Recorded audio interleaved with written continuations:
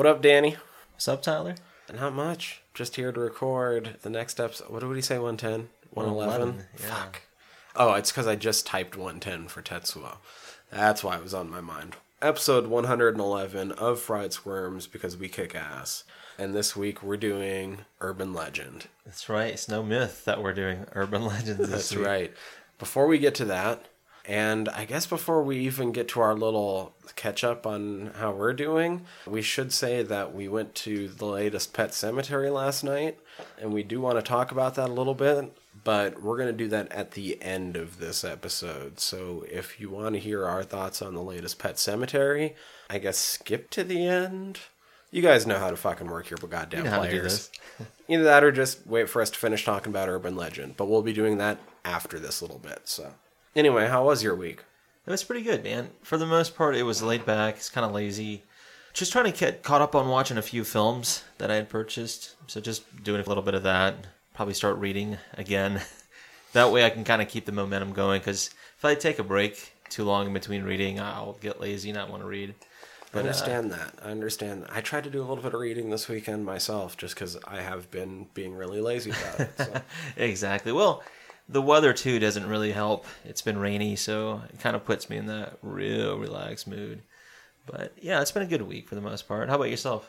Good. I had a long weekend because I put in a shit ton of time at work. Pretty So nice. I'm on, like, my 4th day off right now. I'd have to go back earlier than normal tomorrow, which that kind of blows. Like, I have a long weekend and it still gets fucked up in some way by having to go back early, but whatever. That just means that I am going to actually end up catching Pet Cemetery again tomorrow night, which I was That's already awesome. telling. I mean, besides that, like I said, I sat around, I read some, I slept. Hell yeah. I went to Shazam. That was a lot of fun. I do want to say, like, if we have any, like, parents or something out there that are listeners that, like, are into horror, and you're like, whatever, like, I'm not super looking forward to taking my kid to the superhero movie. There's at least, like, 2 small saving graces in that movie for the horror fan, I think. If you're only into horror and not into superhero movies, don't go because of this. But if you're going anyway, there are some really neat fucking creatures in it. Nice. That's awesome. Some of the enemies are, like, these personifications of the 7 deadly sins. And whoever made the fucking creature designs for those demons, they look fucking cool. Like, they're rad. So that's pretty dope. And Annabelle from the Conjuring movies shows up for a brief second in the background on like a shelf. I guess the director is like a super big horror junkie. And it kind of showed in the movie. I was kind of surprised how it went, some of it, but Nice. not enough. Like, I'm not going to say, like, if you're a horror fan, go check it out. I'm going to say, like, if you have to check it out, even if you're not necessarily wanting to, there's still going to be a couple little tidbits that might perk you back up. So, Well, that's good to hear. I had seen some posts where people were like, it's a good film. I even have a friend back home who said that it might be one of the better DC Universe movies. So I was like, all right, that's good to know. it's a lot of fun. Didn't super blow my hair back, but I am not disappointed that I went and saw it in theaters either. So, Well, good, man. So it sounds like you had a good weekend for watching films. There's some good ones in the theater. There's some really good ones coming up in the future. So I'm looking forward to that, too. Be a lot of time spent in the theater this year. I know, I'm already looking at the next few weeks coming ahead, and I'm like, oh, fuck, like 4 or 5 days, or I guess in like 5 or 6 days, I'll be going and catching the new Hellboy. Yeah, that's going to be awesome, man. And then after that, it's like Avengers at the end of the month, and just all sorts of shit coming up, so. Yeah, well, that's cool. I'm looking forward to it. So, aside from just the personal stuff that we've been up to, I do got a few bits of information regarding the horror world and news. So, one thing I'll lead off with is we've talked about it a few times, but apparently Jonas Åkerlund's his drama Lords of Chaos, which is, based off the stories of some of the black metal from Norway, which is really awesome. Some bands like Mayhem and all that good stuff. But anyhow, it is making its way to DVD and Blu-ray coming May 28th. And if you happen to get the Blu-ray DVD combo, it will be unrated, which is the 118-minute version, and you'll get some bonus features. Some of that includes like 11 directors' teasers and trailers. The single DVD, it's going to have the rated version, which looks like there's 2 minutes cut. It's 116 minutes, but there are no bonus features on that. But I'm really a big fan of the documentary Until the Light Takes Us. It's really good. So if you want to really see what it's about, check that one out. If you want a more version, more fictionalized, I suppose, go check out the film. I've heard some good things though. Yeah, me too. So I might have to check it out. I've also heard some iffy things by a guy that I know's like actually like super into black metal. Like that's the type of metal he listens to. But we'll see. Yeah, it'd still be worth checking out at least. Yeah. So along with that, I do have some news concerning a film based off of a video game. So if anybody's a fan of Silent Hill, Scream Factory is bringing it to Blu-ray with some killer artwork. So from what I understand is it's going to get a collector's edition Blu-ray later this year. It's going to get a North American Region A release on July 9th. It's going to come with a slipcover. So, if you're into collecting slipcovers, it's guaranteed for 3 months after its original release date. So if you want to get those within that 3 months. Some of it also includes newly commissioned artwork from Devin Whitehead. He's done some artwork for Trick or Treat, Valentine, and Sleepwalkers. So it's going to include a front-facing and reverse side of the wrap, which contains a feature alternate theatrical artwork, which is the woman walking towards a town. Sign in the Fog. So it looks pretty neat, man. It's going to get 2 discs. Some of it, of course, is going to get extra features. Haven't really announced that, but they will here shortly. All right, we're fans of Cabin in the Woods. We have covered that one, and it looks like director Drew Goddard is adapting the graphic novel thriller Sabrina. So that looks pretty cool. He's also going to help produce it. So for fans of that, it looks like he's on board.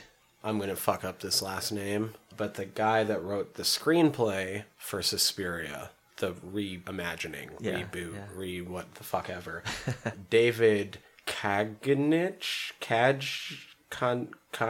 Anyway. David K. He's writing and adapting another screenplay. Oh, and it's going to be a cannibal movie. It's based off of a novel called Bones and All. I've never read it.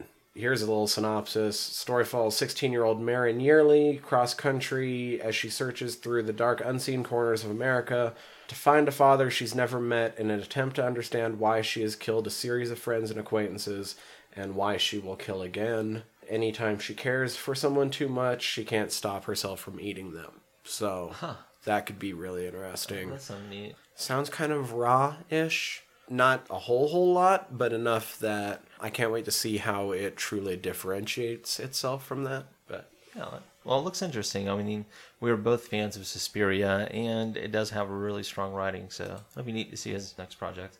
That's about all I had. I had a couple other things I was just reading, but... Well, that's cool. I've got a couple of other bits of news, just 2 in particular, but one of them is Alex Aja's alligator horror movie, Crawl. It is getting an early release, which is really cool. So we've talked about it. It's very similar to a film called Burning Bright, which also includes the star being trapped in a house with a very ravenous tiger during a hurricane. And in the film Crawl, Kaya Scodelario will play a young woman who, while struggling to save her father during a Category 5 hurricane, she finds herself trapped inside a flooding house and fighting for her life against Florida's most savage and feared predators. So sounds like it's a mix of 47 Meters Down and Jaws. It is getting its premiere on July 12th, 2019 here in the States, and it is being produced by Sam Raimi's Ghost House Pictures. So looking forward to that. And the last little bit of news, this is more box office news. So we did talk about the fact that we went and seen Pet Sematary last night.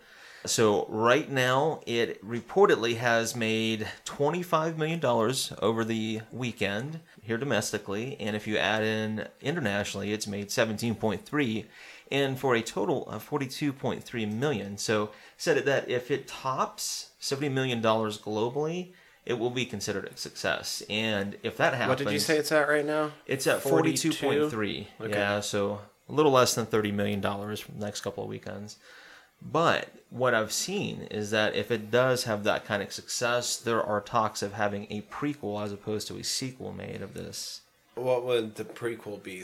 Judd's story, I'm guessing? I would imagine so. I mean, that's not a spoiler Maybe either. even I mean, like, Judd's the only other character that would have been around. Yeah, some of the mythology to tied around it, perhaps. Yeah, that'd be pretty neat, but we'll see what happens. The other boy? That'd be pretty awesome. We'll see what happens, but... I can't think of his name. That's also That's not okay. Yeah. But yeah, that's pretty much what I have to share this week as far as news goes. I said what I had, so I suppose let's stop for just a quick second, but we'll come right back into the guts and bolts.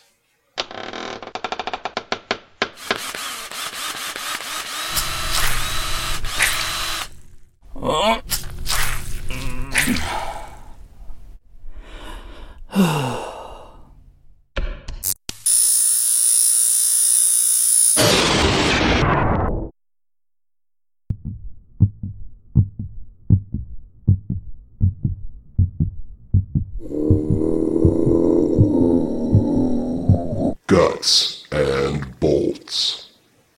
Marijuaners. We love it. We're back for the guts and bolts, where we're going to tell you about who and what went into this movie without getting into the movie itself and staying basically spoiler free. It's our way of trying to sell you on perhaps checking this film out. If you have never seen 1998's Urban Legend, Yeah, like so it's no myth. It is we a are legend. going to sell you on Urban Legend right now. That's our job. So, spoiler-free synopsis. A young college woman starts getting terrorized by a slasher who seems to be taking their inspiration from urban legends. It's pretty straightforward, right? Like, Yeah, that's this movie. So, Precisely. I think that's a good brief synopsis of what this film entails. God, okay, so where should we start? Because there's a lot of people, or at least attached to this movie, that, like, I mean, even cast and crew. I mean, on both cast, sides, cast, exactly. we have a bunch of people who ended up being Huge stars. huge. Maybe not a bunch that ended up being huge, Right, but but there are quite a few.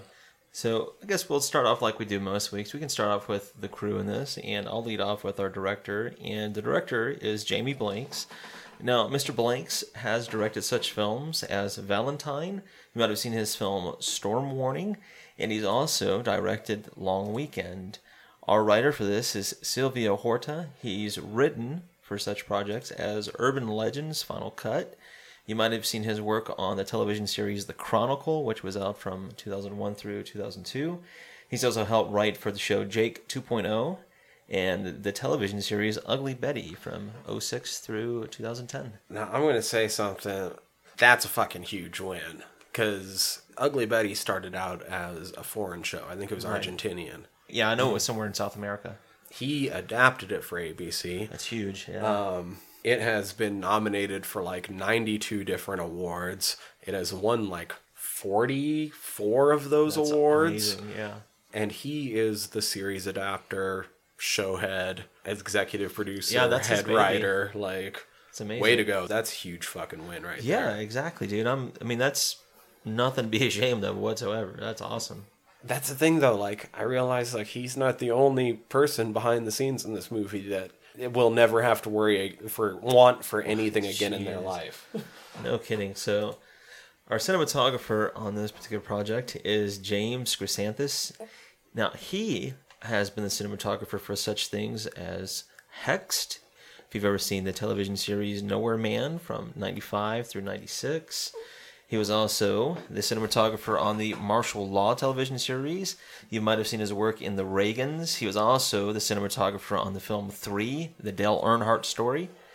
He was also a part of Ghost Whisperer from 2005 through 2010. Was that the Jennifer Love Hewitt one? It sure was, because he did another one called The Client List from 2012 through 2013. And I believe an episode of American Horror Story back in 2014. So that was pretty neat. Now, our editor on this, pretty big name, and this gentleman is Jay Cassidy. So I looked at some of his works, and I'm like, wow. We'd spend all day talking about a lot of his films when you look at his filmography, but he has been nominated for the Academy Award for Best Film Editing and for an Ace Eddie Award for Into the Wild that was directed by Sean Penn back in 2007. In 2012, he was nominated for a second Academy Award for Best Film Editing for Silver Linings Playbook, which he won the Eddie and Satellite Award for Best Editing. He's also a part of the American Cinema Editors, and when you look at some of his works, even more recently, he was the editor for A Star Is Born, which was huge. Oh, wow. Yeah. Yeah, exactly. The films Fury, American Hustle, I just mentioned, Silver Linings Playbook. An Inconvenient Truth. Yeah, that's huge. The film Brothers was really good. I really enjoyed that. Yeah, such things as the assassination of Richard Nixon. Ballistic X versus Sever. No, there was a few early ones, man. I thought was really cool. No, he did one I'm a big fan of. I really like the Fright Night series. He was the editor on Fright Night Part 2. That was from 1988. He was also the editor on the film Brain Scan, which I'm a big fan of.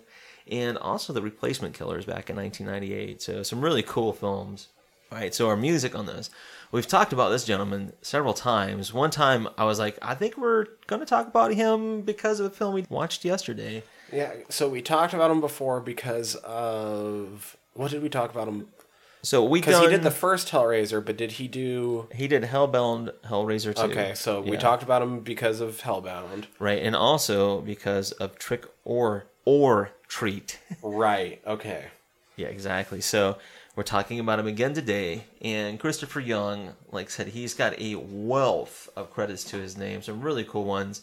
One I'm a really big fan of is Sam Raimi's Drag Me to Hell. You might have seen such things as Swordfish, The Hurricane, Ghost Rider, Spider-Man 3, Copycat, The Grudge, The Exorcism of Emily Rose. So, I mean, he's really known Drag for... Me to Hell. Yeah, some really cool films. He's also been nominated for a Golden Globe Award for Best Original Score.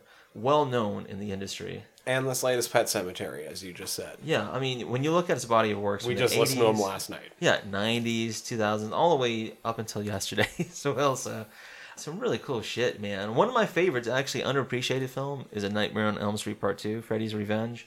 All right, so our special effects team for this was Digiscope Digital FX and Gajdecki Visual Effects. Produced by Gina Matthews, Michael McDonnell, and Neil H. Moritz. Neil H. Moritz is the one that I wanted to mention alongside Sylvia Horta. Because he's the other one that basically never has to want for anything again. He's been the producer on all the Fast and the Furious movies. Oh, shit. That's an That's above-the-line awesome. fucking credit. Those movies make Buku all bucks. of the money. This guy is fucking loaded. He's got to be. Yeah, you he's would got to be. imagine He's so. getting back end on all of those Fast and Furious For movies. being a producer, I would highly imagine so, dude. That's awesome. Good for him. Yeah. I mean, he's done a bunch of shit that I know we've seen. I Know What You Did Last Summer, Oh, yeah, I've seen that. Cruel Intentions, Seen that several times. Blue Streak, Oh, yeah. The Skulls, Yes. Saving Silverman, Oh, yeah, several times. Triple X, X gonna give it to you. Slackers, Oh, Slackers is a good film, dude. Not Another Teen Movie, Oh, yeah.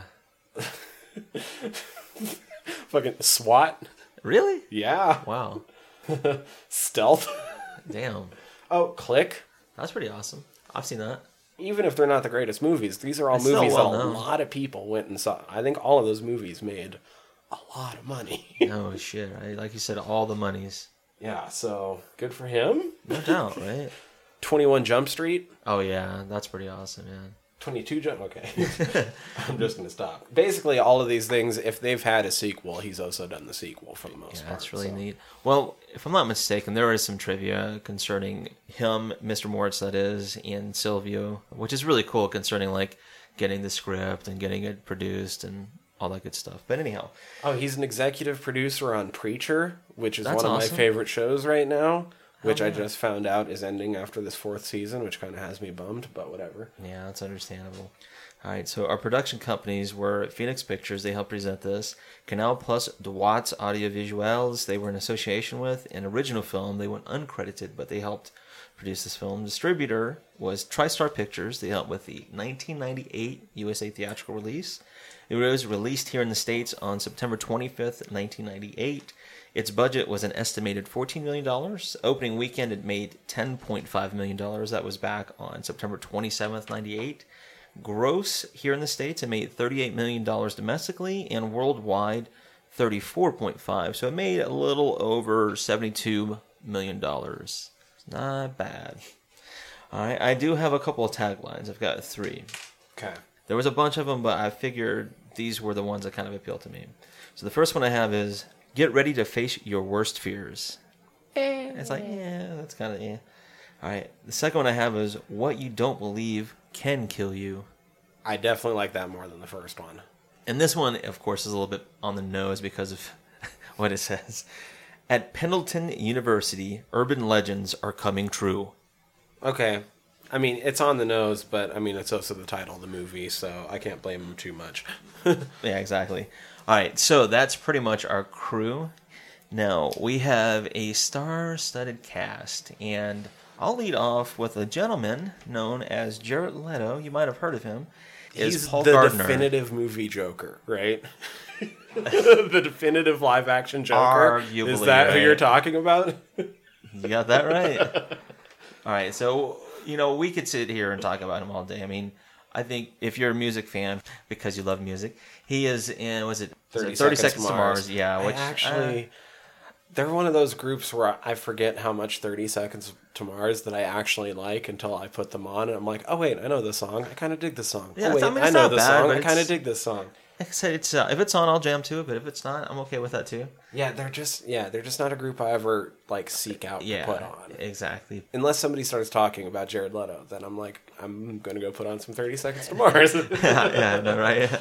All right, so some of the films, and actually before he even got into films, one of the shows that I remember him from because of high school was he was in MTV's My So-Called Life, and from that he starred in such things as How to Make an American Quilt. A film I actually enjoy because there's two versions of it, but it's about the Oregon runner Prefontaine. He starred in the '97 version of that. Then he was in some really cool films. Probably the first thing I ever saw him in was Prefontaine. That's a really good film. It's sad, but it's a really good film. Now, he was also in such things as Fight Club. He was also in American Psycho, great film. He's really good in Requiem for a Dream, really fucked up film, but really like it. He was also in Panic Room, Alexander, Lord of War, which is a really good Nick Cage film. I like Lord of War. That's a good movie. Yeah. Chapter 27, which was about Mark David Chapman, the guy who killed John Lennon. He was also in the film Mr. Nobody, and more recently, because you talked about him being the Joker in Suicide Squad, and he was also in Blade Runner 2049. And he'll be coming up in the Sony-made Morbius movie, where he's Dr. Michael Morbius from the Marvel Comics, Morbius the Living Vampire. Now, I'd probably be remiss if I don't at least mention this, because this is pretty big, but because of Leto's performance as a transgender woman in Dallas Buyers Club, it earned him an Academy Award, a Golden Globe Award, and the Screen Actors Guild Award for Best Supporting Actor. So he's known for being a method actor. I mean, especially if you look at his role in Chapter 27, he got big. And I don't mean swole. I mean, he, got fat. So really good actor, man. I'm glad he's in this film. So along with Jared, we have Alicia Witt. She plays Natalie Simon in this film, and she's got some really cool credits too. Now, some of her early ones, she was in Dune, David Lynch's Dune, and from there he also put her in a couple of episodes of Twin Peaks from the early seasons. She also reprised her role later on in the Showtime series, which was really neat. So, along with some of those, there was one film I saw her in. 4 Rooms. I've seen her in 4 Rooms. I really like that film. There's a film that she's in with 88 Minutes with Luke Wilson, and it's an all right film.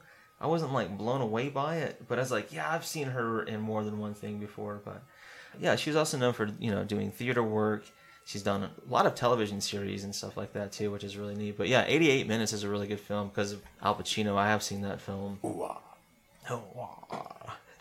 Yeah, she was in Vanilla Sky, which is a really cool film. She was in Cecil B. Demented. She was also in Peep World. Bong Water. That was the film, Bong Water. It's not a bad film, but her character's kind of annoying. Jack Black, Brittany Murphy. It's got a stellar cast. It's not bad, but yeah, wasn't the greatest. Not as great as I wanted it to be. So, along with Alicia, our next actress I have is Rebecca Gayheart. She plays the character of Brenda Bates. She was in Scream Part 2. She was in the film... Just the year before this. Yeah, film Nothing to Lose. Jawbreaker. Jawbreaker's a really good one, dude. Yeah, she was in From Dusk Till Dawn Part 3. She has a recurring role in the first season of Dead Like Me. Yeah, she played Betty Romer.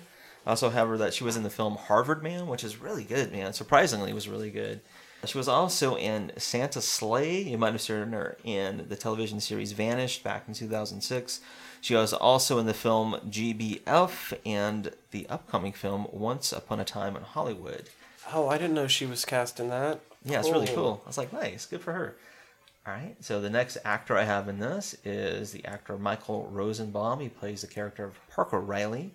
And he, I think, is probably more or less known for playing and portraying Lex Luthor on the Superman television series Smallville. And if I'm not mistaken, he has appeared more than anybody else as Lex Luthor. I'd believe it. And I believe he might be one of, if not the only one, to actually shave his head to play the part. And I think he just keeps his head shaved a lot of the time now anyway. I think he kind of ended up just digging that look after a bit. Because Yeah. I feel like most of the time when I see him now, he's got his head shaved. Yeah, I think I told you more recently, because I do listen to podcasts on and off, is he has his own podcast, which is pretty decent. It's just like him hanging out in his living room. He'll invite somebody on, and they just kind of shoot the breeze about the industry and, you know, their experiences hanging out together and stuff. So it's really cool. But some of his early films include such things as Midnight in the Garden of Good and Evil. He was in such films as Sorority Boys, which is not too bad. You know what? I never saw Midnight in the Garden of Good and Evil, but I will never fucking forget that movie and that goddamn statue out in the garden because of how many times I saw fucking commercials for it when they were first going to put it on HBO. Yeah, exactly. What's up with that? Now, he's also voiced for Ghoul in Batman Beyond, The Return of the Joker. He was in the film I really like. It kind of got shed on a little bit, but he was in the film Kicking It Old School. He was also the voice of Barry Allen / The Flash in Justice League Doom. You might have also heard him as Drift Leader in Justice League Throne of Atlantis. He was Martin and Stinaga in Guardians of the Galaxy Volume 2. And the more recent movie, The Neighbor. Now, there was a couple of series I remember watching him. Outside of Smallville, there was a show that he did. It was like, I want to say late 90s, early 2000s with Selma Blair. I can't remember the name right off the top of my head, but it was a short-lived series. And I was like, yeah, I remember him from that. It was called Zoe Duncan, Jack and Jane. Yeah, from 99 through 2000.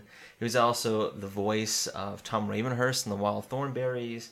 Like I said, he's done some pretty cool projects, man. A lot of animation. Teen Titans, he was Kid Flash.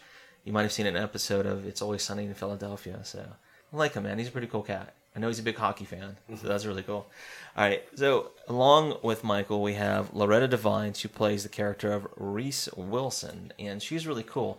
The one thing I was like looking through on some of these notes is it said she was inspired because she's actually like played a similar part. She worked at Brandeis University, and I was like, oh, I know where that's at. I've actually been to Brandeis. So Okay. Brandeis University is a liberal arts college in Waltham, Massachusetts, and I don't know if they still do it, but at the time that I'd visited, it was like back in '96, they also held the rookie training camp for the Boston Celtics.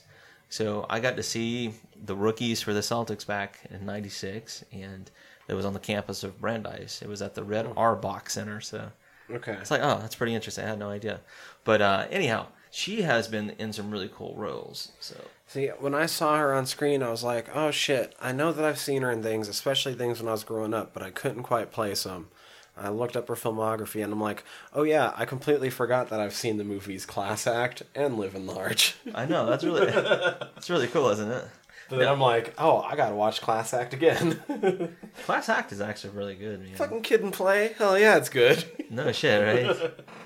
Yeah, so she was also in Amos and Andrew, which is not a bad film.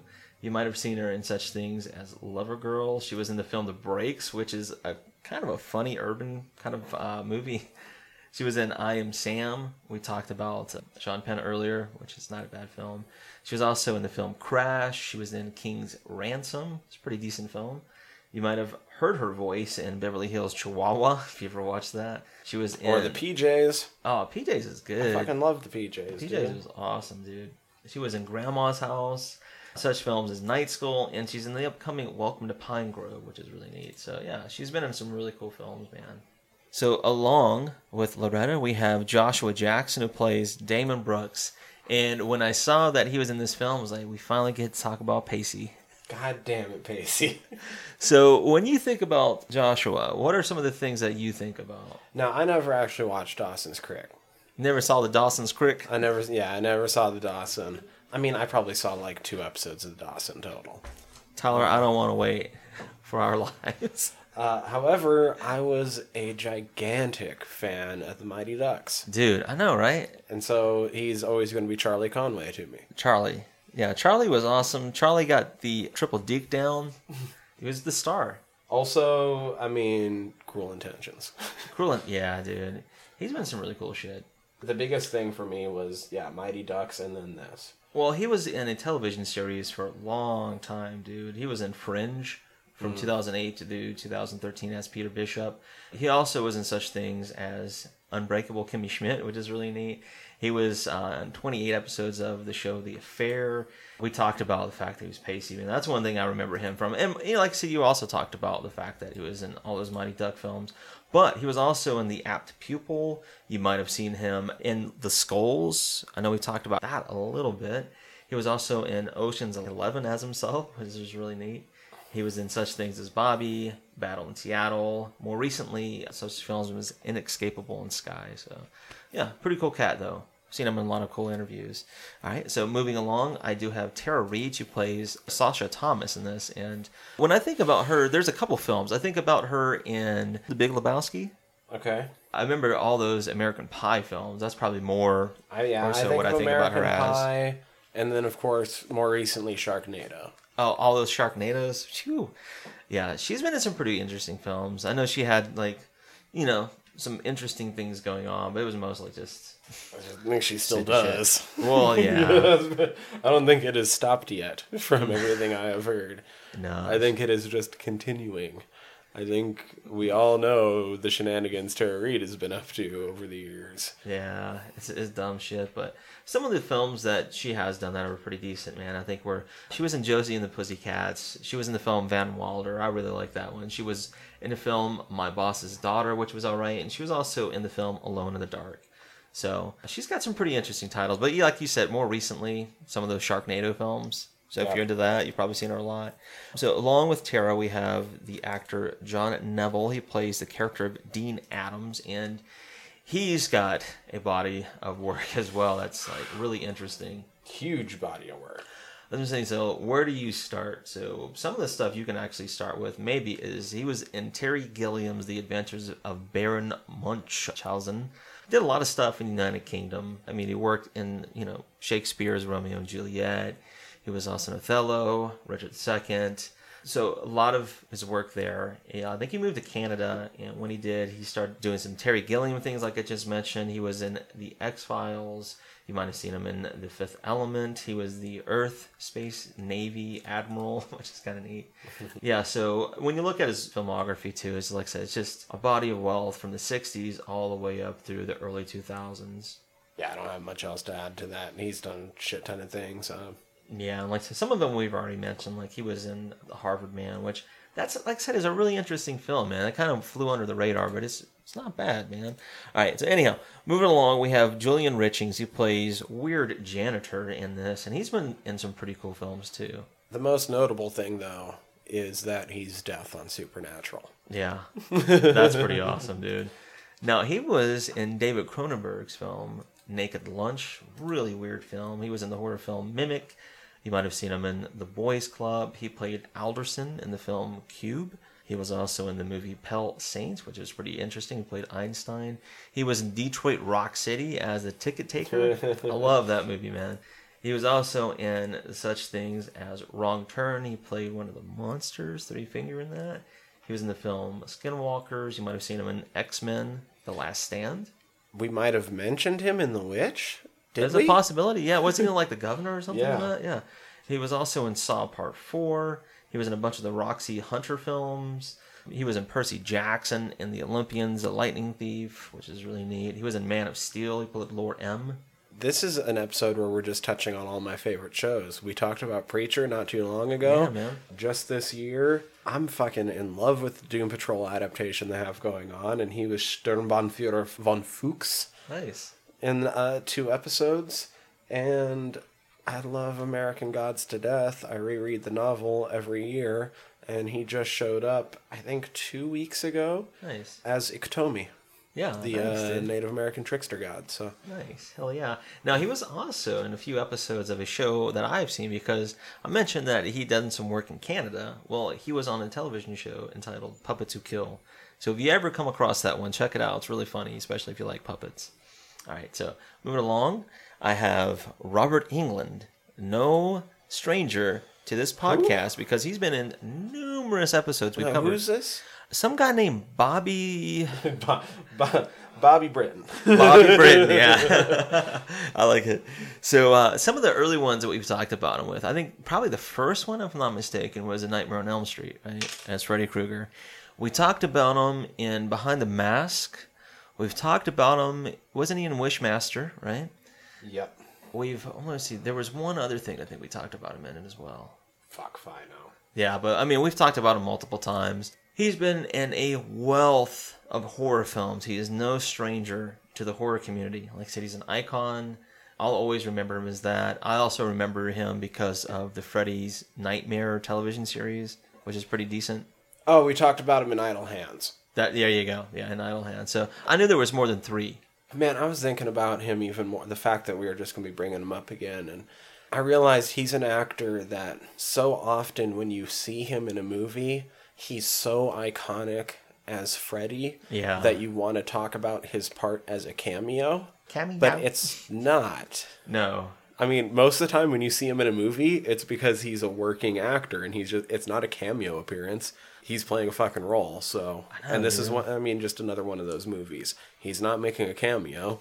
He has a role. Playing a role. Yeah, exactly. Yeah. But it's so often, I think, when he appears in a movie, people want to be like, and a cameo appearance by Robert Englund, and it's only because he is so iconic as Freddy. So yeah, that's quite understandable. But yeah, I'm still glad that he's doing a lot of projects. I mean, he's got an upcoming film called Abruptio. I've even seen such things as like Hatchet, which I'll be mentioning an actress who was in some of those series here in just a moment. So moving along, we have Danielle Harris. She plays the character of Tosh Guarneri. And when I think about her, she was in some really cool films that I actually saw growing up. One of those include Don't Tell Mom the Babysitter's Dead. It's like, that's pretty awesome. She was also in The Last Boy Scout. You might have seen her in Free Willy. Okay, there's one I'm leaving out, a big one. Okay, I'm not quite sure what you're choosing to leave out right now, but I feel almost kind of bad because she has a lot of like horror cred. She's been around for a while. Like you said, she's in Don't Tell Mom the Babysitter's Dead and like other like really well-known films from like the early 90s. Yep, exactly. What I will always know her from is TV. Mm-hmm. She was in one episode of Boy Meets World. Oh, nice. Where she played Teresa Kiner, TK, nice. Who was Harley Kiner's little sister. Nice. And she dates Corey for an episode. Nice. Hell yeah. And she is Debbie Thornberry in The Wild Thornberrys, which I watched the shit out of mostly because of Tim Curry. Yeah, no doubt. And then Flea as well. What a weird voice cast, but... No shit, right? That's really cool. But the big one I'm kind of leaving out is, if you've ever seen Halloween 4 and or 5, she played Jamie Lloyd, which was really big. And like I said, I've seen her in Hatchet. I believe she's in... That's the thing. She has like legit horror cred because of Halloween 4 and 5, and because of Hatchet. And she's in like Stakeland, and obviously like this movie. For me, she's Boy Meets World and Wild Thornberrys. That's pretty awesome. Because of the time period I grew up in, it's like I can't help but remember her in Don't Tell Mom the Babysitter's Dead. It's just a good, funny movie growing up. So moving along, we have Natasha Gregson Wagner. She plays Michelle Mancini. So think about that last name because we'll talk about it later on. But she might be more famously known as the daughter of 2 Hollywood, I don't want to say mega stars, but some pretty big stars, and for some unfortunate reasons. But she is the daughter of Natalie Wood and Robert Wagner. Isn't Wagner like adopted dad? Yeah, you're right. She's actually the daughter of Richard Gregson, but yeah, more famously Natalie Wood. So some of her early credits. Kind of wood doesn't float. I know, dude. That's such a fucked up joke. Oh my god. No, she had a small part in the film Buffy the Vampire Slayer, which is really cool. She was also in Such Things as Modern Vampires. She was in the Hefner Unauthorized Story and The Shaggy Dog. She was in Wes Craven's film The Outpost. You might have seen her in the film High School High, which is pretty funny. She was also in Two Girls and a Guy. She was in several episodes of Ally McBeal. She was also in Another Day in Paradise. She was in such films as Stranger Than Fiction, High Fidelity, which, man, I'm a real big John Cusack fan. I'm not going to lie. I like that a lot. You've probably seen her in ER. Yeah, she's in 2 episodes. 21 Guns, which is the one right after, oh God, I can't remember his last name. Michael Gallant? Was that it? I don't know. Sure. But it's right after he dies. We talked about, there was another person who was in those vampire films, those Wes Craven films. Mm. She was in Vampires Los Muertos. Oh, okay. That's pretty interesting. She was also in the film Wonderland and more recently in Anesthesia, which is really neat. All right, so moving along, we have Stephanie Ann Mills. She is voiced in this because you only hear her voice, but she was the character Felicia. She calls in to the radio station. Is Felicia the one that swallowed? Yes. Okay. Yes. Yeah, she's a swallower. All right. So when you start listening or looking at her titles, and I say listening for reasons, because she does a lot of voice acting. Now, she has done such things as, I've already mentioned, one of them was Roxy Hunter and The Mystery of the Mood Ghost. But she's got some other cool, interesting characters that she's done for several episodes. Such things as like Dex Hamilton. You might have seen that if you're into kid shows. My Dad, the Rock Star. It's like, that's kind of interesting. She was in Bakugan. Like, this is some anime. Horde Henry. Total Drama Presents. So it was a lot of, like I said, characters that she's done voice acting for. If you have kids, you've probably heard her. Yeah, exactly. Like I said, such things as 16, which all of these I've never seen, man. I have no reason to be watching this stuff, but it's like, that's pretty cool. I mean, she's mostly known for her voice acting. All right, and the last person I have, big name. We've talked about him for several reasons, but today I'm talking about Brad Dourif. He plays the character of Michael McDonald, and we have actually talked about him because we covered a series of slasher films. He was in Child's Play because he voiced Chucky. And some of the other things I think about Brad being in, he was in One Flew Over the Cuckoo's Nest. There's a reason that he stutters in this film. Oh, yeah. Yeah. There's a series I have. It was The Hitchhiker. It came on HBO back in the late 80s. He was on an episode of that with Kirstie Alley, which was really neat. He's also been in The Exorcist Part 3, which is really fucking good. He plays a really cool character in that, but I'll always remember Brad for being the voice of Chucky in Child's Play. I agree. Oh, and Grima Wormtongue in Lord of the Rings. Yeah, exactly, dude. So, very familiar face. Been some really cool, like I said, movies, voice a lot of cool characters. That pretty much rounds out the cast and crew. We did give you a brief synopsis. We have to give you some warnings because there is some pretty neat stuff in this film that make it a little squeamish, perhaps. Warnings, let me think. I mean, there's some language. There's a little bit of gore. Yeah, a little bit of blood and gore. The microwave's the worst. I don't know what I want to say about that. But yeah, I know what you're saying. Yeah. That might be the worst. Yeah. You don't see it, but an animal dies. Yeah, so sad. That's always a bummer. I guess that's the biggest warning I would want to leave on all actuality. That's usually the biggest bummer. So yeah, exactly. But yeah, outside of that, just like you said, your conventional horror film. Nothing too outside the norm. Right. Well, shit, let's get into it and find out how, after all these years, Urban Legend made us squeal. Ooh. God, what's happening to me? Oh God, where am I? Why am I hearing these things? Oh God, what's going on? Oh Jesus, come on! Oh my God, what's going on? Where am I? Oh gee, why? Come on, somebody! Ah, come on, somebody! Sir, come on, somebody's there. Somebody's got to be there. I will shock you. Come on, sir. Come on, sir, you must listen to me. Sir, I only have one question. How does that make you squeal? Alright, Urban Legend. How did it make you squeal? I guess we'll start off kind of like usual. What's your fucking history with this movie? Okay, so 1998. I was a young man, 16, going on 17. So I'd mentioned that Jared Leto was in the television series My So-Called Life, and my sister Ashley, she's a huge Jared Leto fan. Like, Okay. it's like one of her main boyfriends. And anyhow, so because of that show and because of this film, we watched this film a couple times in high school. It was during that rash of films that came out that were geared towards kind of my demographic, the teens, 13, 14, 15, 16, etc. So yeah, I saw this probably 98, 99, but I probably haven't seen it since. Okay, so I didn't have a way in through like Jared Leto or something like that, but I guess I mentioned before how like my parents didn't really care if I watched horror movies, but we just like we didn't own many, especially because like there was whole like my dad didn't let me watch The Exorcist till I was 13 because of how bad it scared him when he was young and shit, and so like we didn't actually have many horror movies around. They didn't care if I watched them, like, and went and rented them and shit, but like they just weren't around. This was one of the only horror movies that we somehow ended up owning. Nice. So I probably didn't see it till it had already been out for a little bit. I didn't see it in the theaters, I know that. Yeah, I did not either. And like it wasn't really on my radar. I honestly don't know like who bought it or anything. I don't know how we got it. The copy we had was from Crazy Mike's Video. Oh, nice, here in dude. town. Yeah. But we never went to Crazy Mike's.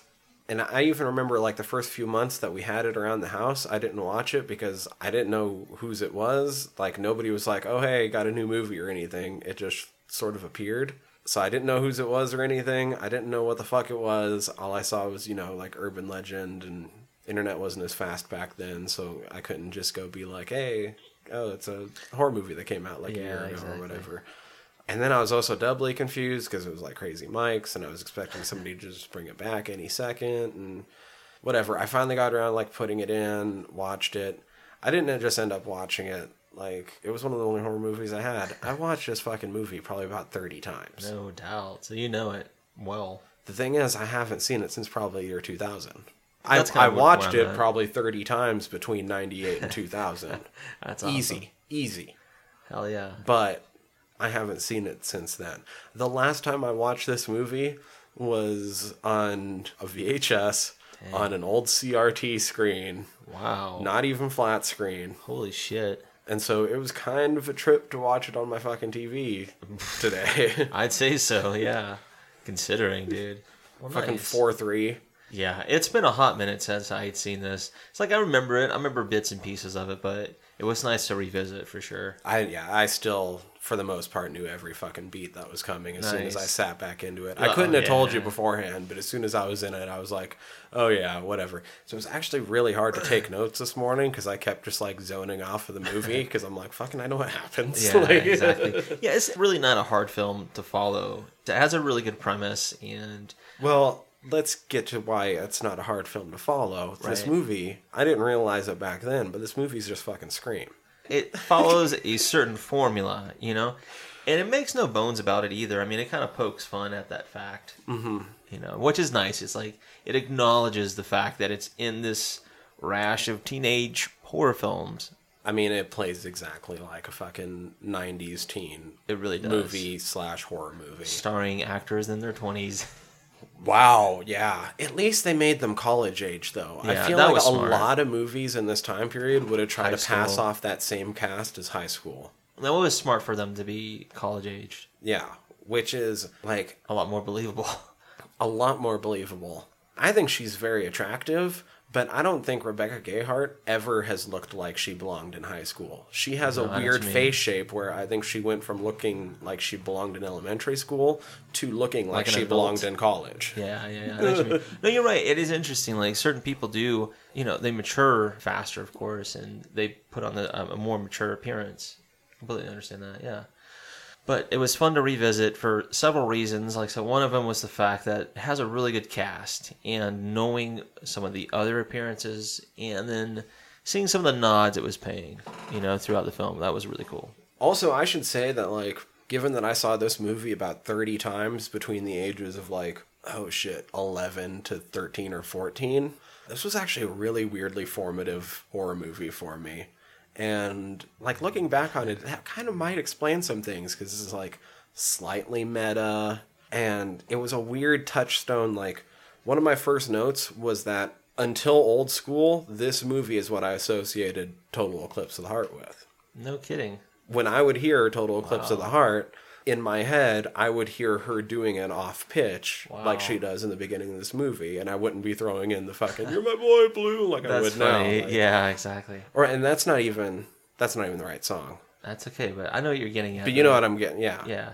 Yeah. I'm fucking stoned, but you know what I'm saying, though. Right, I mean, that song... That's not even the right fucking song. I really fucked that up. No, the song itself has been referenced several times. You're right, but it's neat to attach it to this film because it is played out. And that was one of my early notes. Not necessarily that the song, itself is in the film, but the fact that it's like, oh, wow, she's like really cute, but... Ooh, wee, girl, you please stop singing. You need to stop.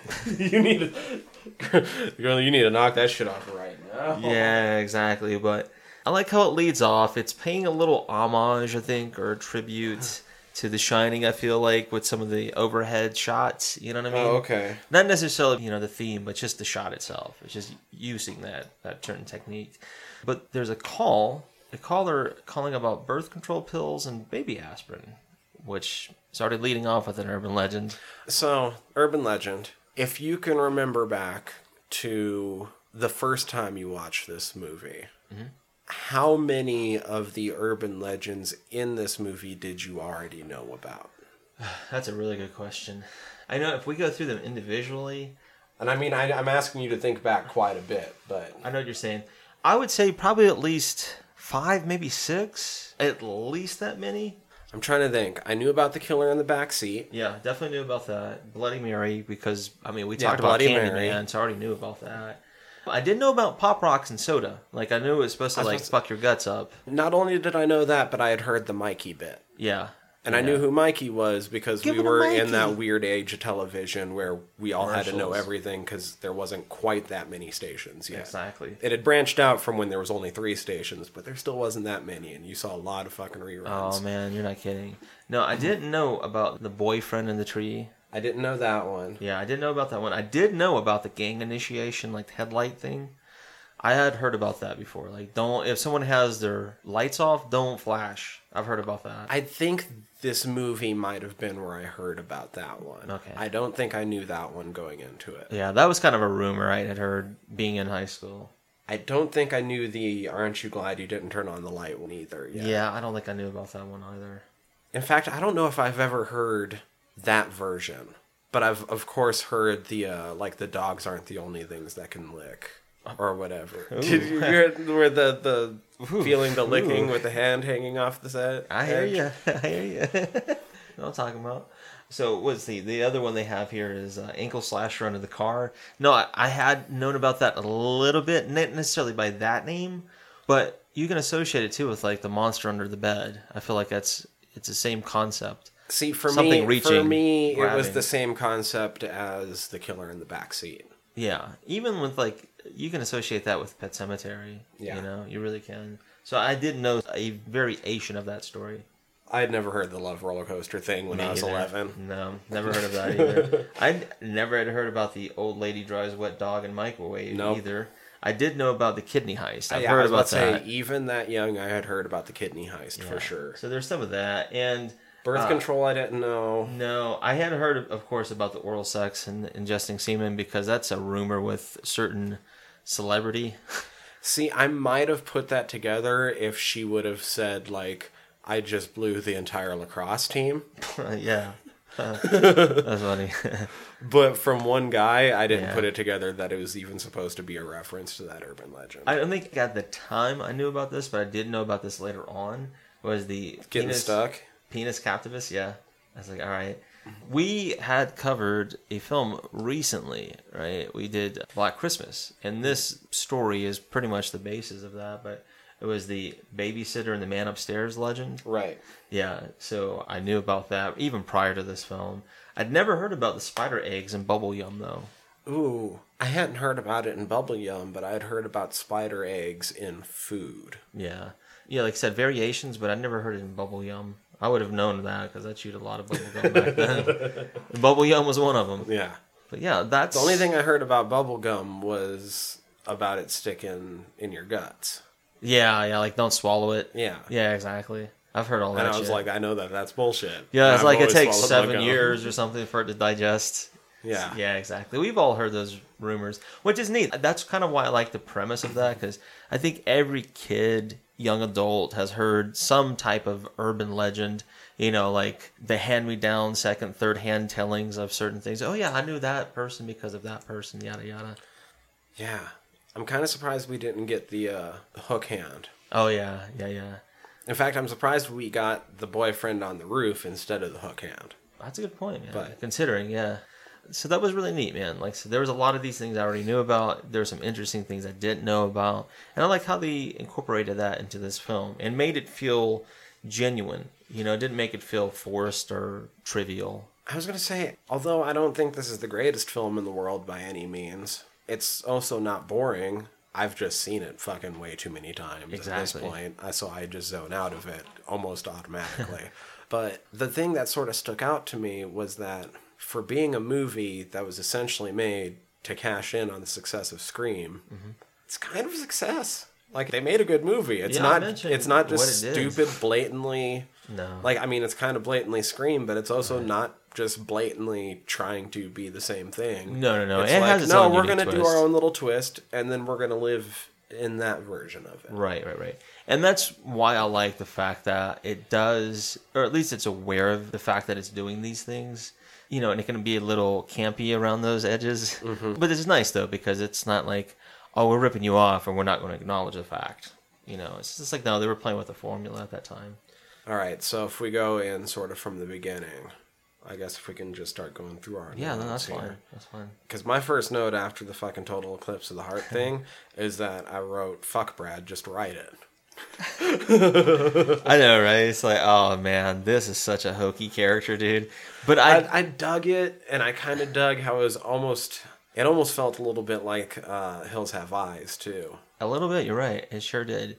The other thing is, I think, if I'm not mistaken, they were more or less kind of paying tribute or honor in To acknowledging that, Cuckoo's Nest? yeah, that he had the stutter or speech impediment and that as well. So, but it did feel a little hokey. And it went on so long that I added a second note to that of today, Junior. Oh my god. Yeah, no kidding, right? I liked it too because I think with films like this, if you've never seen it before, it gives you a sense of like there's something off about him. What is he trying to do? But the whole time he's actually trying to help. The other thing is, what it did remind me of is a film that came out much later, is Tucker and Dale.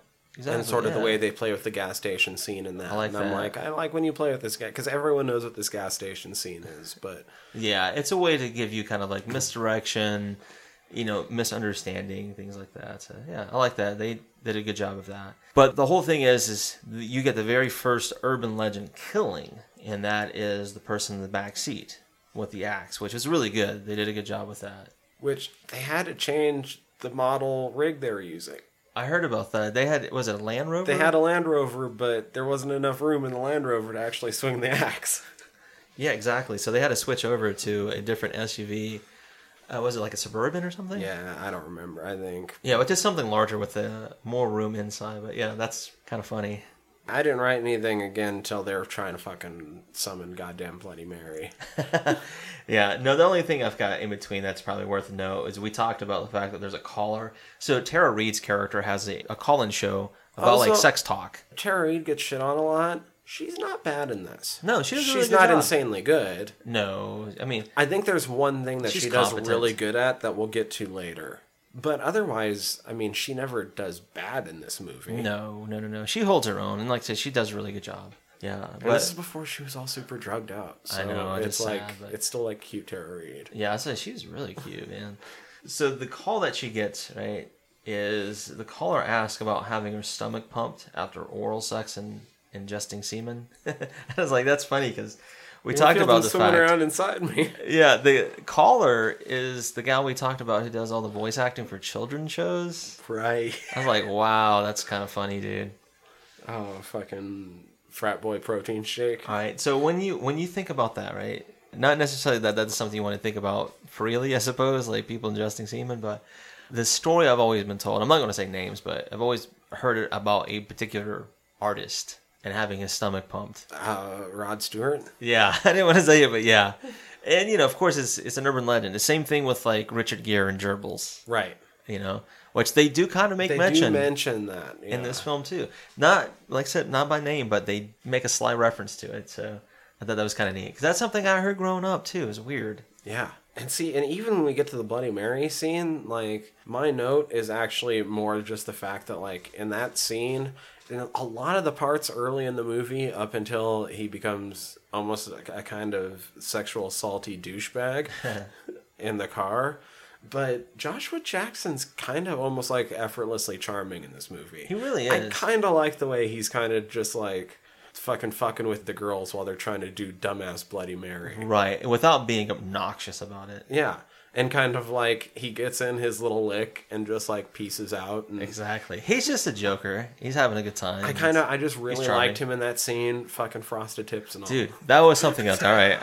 1998, right? I know you and I have already talked about this off the podcast, but dude, when I think about that time period, right? It was a good time in my life for different reasons. It was a weird time period too. But when I saw him with that all blonded out, and I was thinking the Frost Tip era and Jinko I never jeans. wanted the Frosted Tips. I wanted Jesus. the Jinkos. I was just too fucking poor. But Yeah. But no, it just brought me back to that time period. Like, it was unique, the music, the style. Dude, do you know how much new metal I've been listening to lately? You know what I'm getting at there, right? Yeah. It's just a unique time period, right? It was interesting to be a part of it as a teenager, especially being the demographic it was kind of targeting. Mm-hmm. Yeah, it was like, I was in it, never was a part of it, but I had friends that were. And it's like, all right, dude, whatever.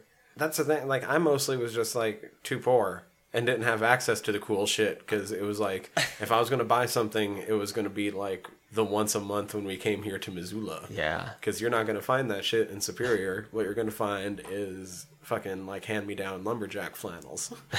No, I wasn't really like into any particular fashion or style. It's like, But I never wanted the Frosted Tips. Some of the other shit, though, I was like, especially during that time period, I'm like, yeah, that's pretty dope. yeah, that's understandable, man. No, I just thought it was like I said, it was kind of unique because they did incorporate that into this film and put it on Pacey. What the fuck? Tosh is the worst roommate.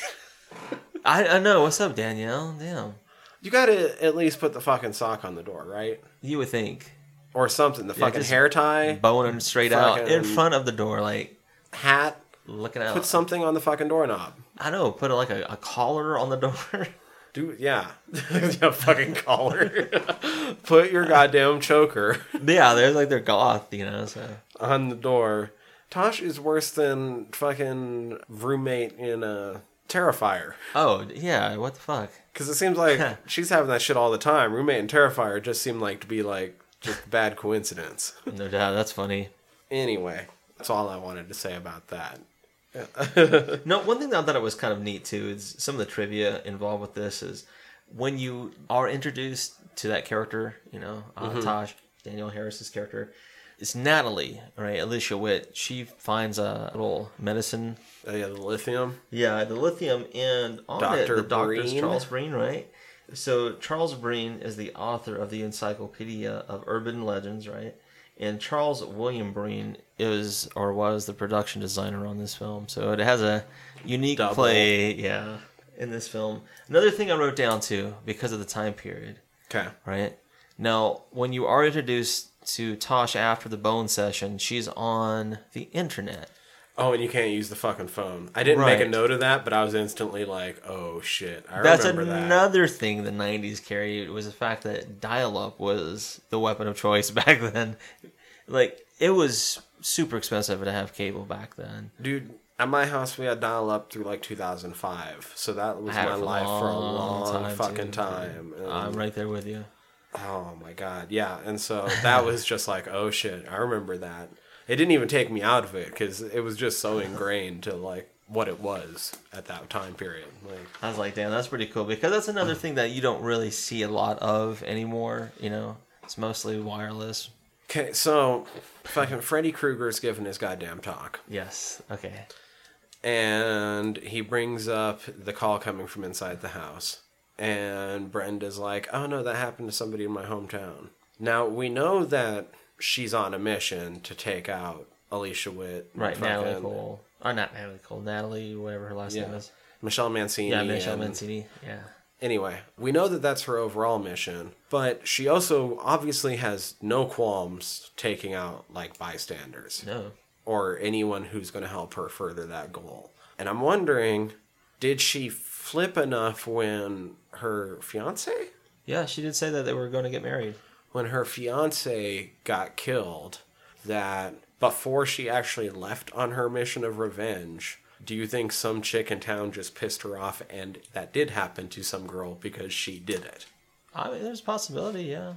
She's psycho. Because upon, like, further watch of this movie, I'm like, oh, like, now that I know that she's the killer, like, there's no reason why that couldn't have actually happened in her hometown. Yeah. Because she did it. That's a good point. It's very well. The only reason you would say that that might not happen is because she is on a mission for certain people. Right, But, right. I mean, she kills a lot of other people.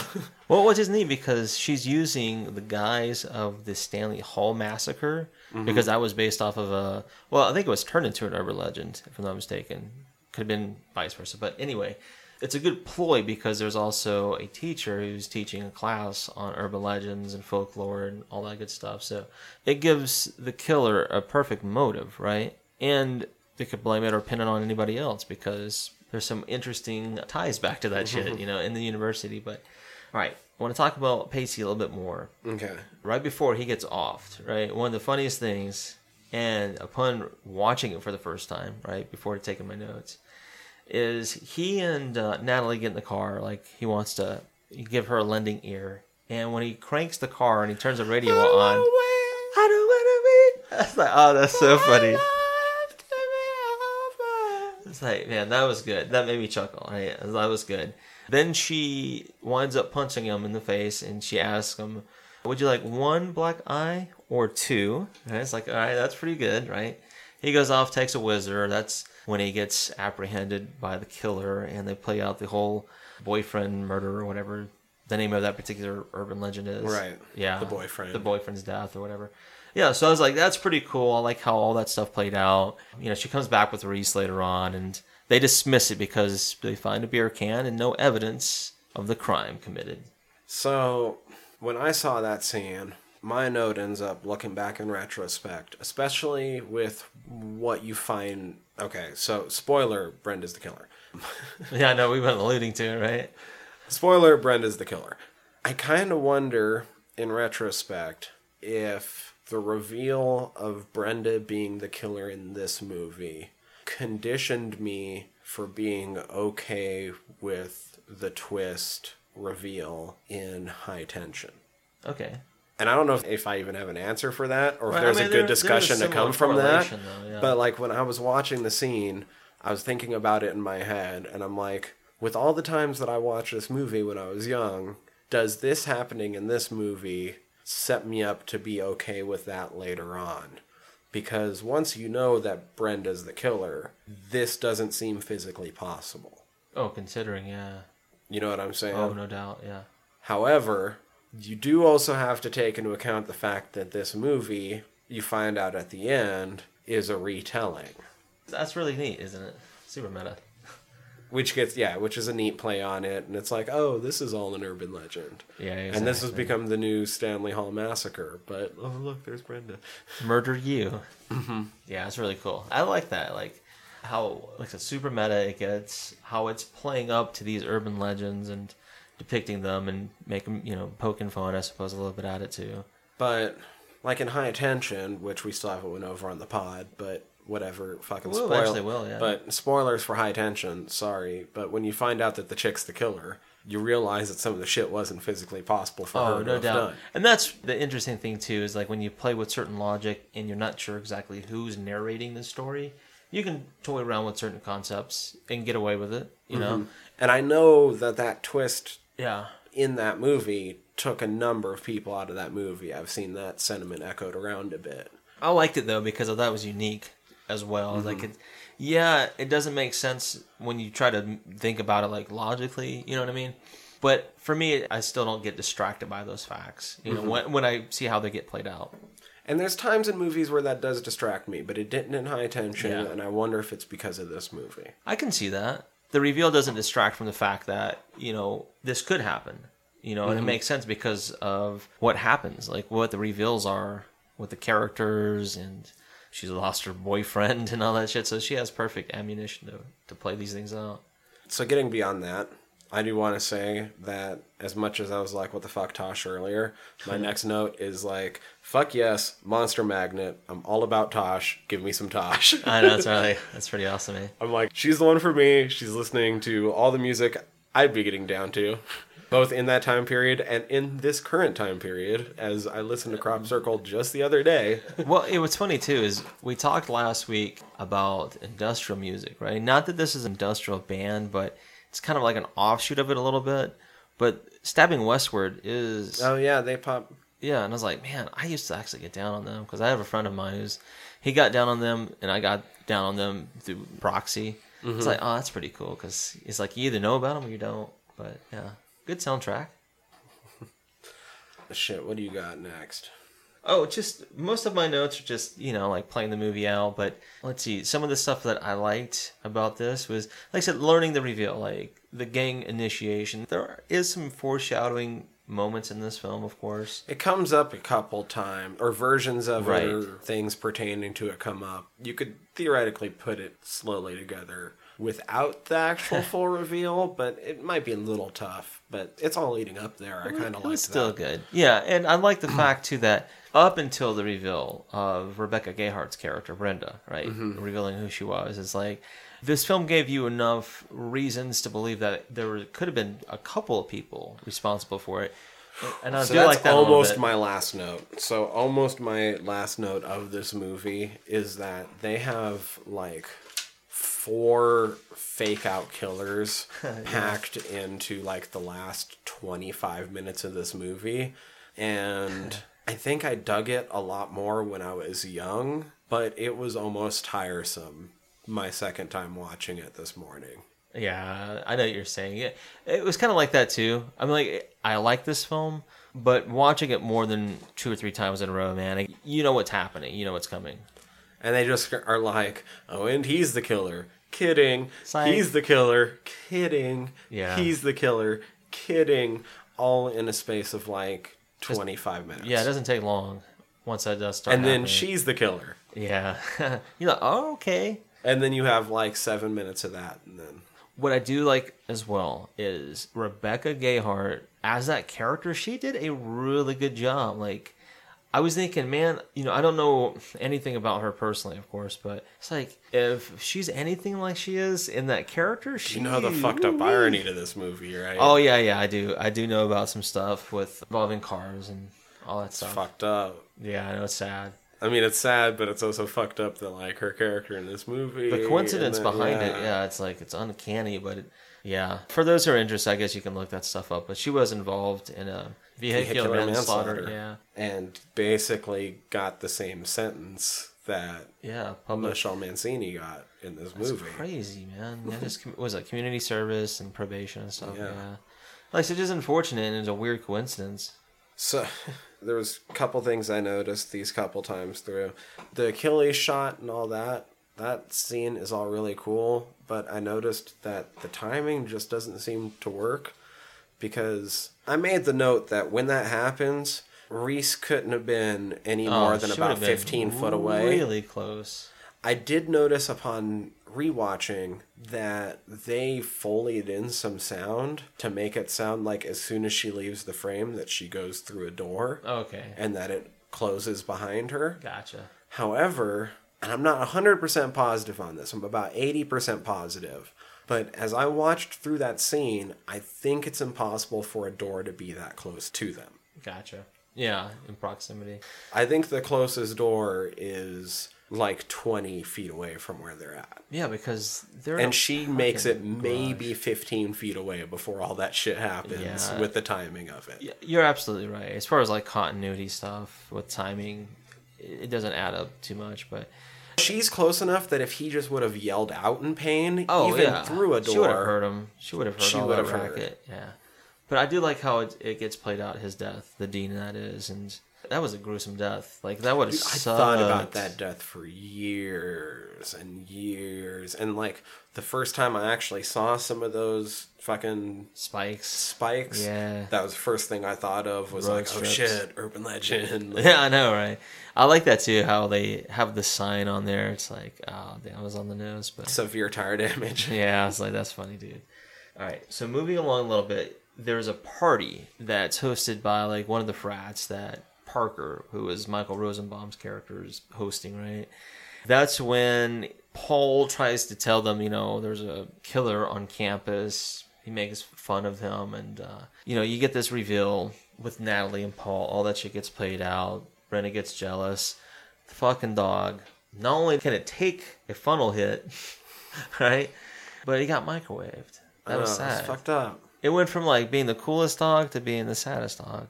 I don't know, fucking beer bong into... Yeah. With fucking nose piercing in. That was awesome.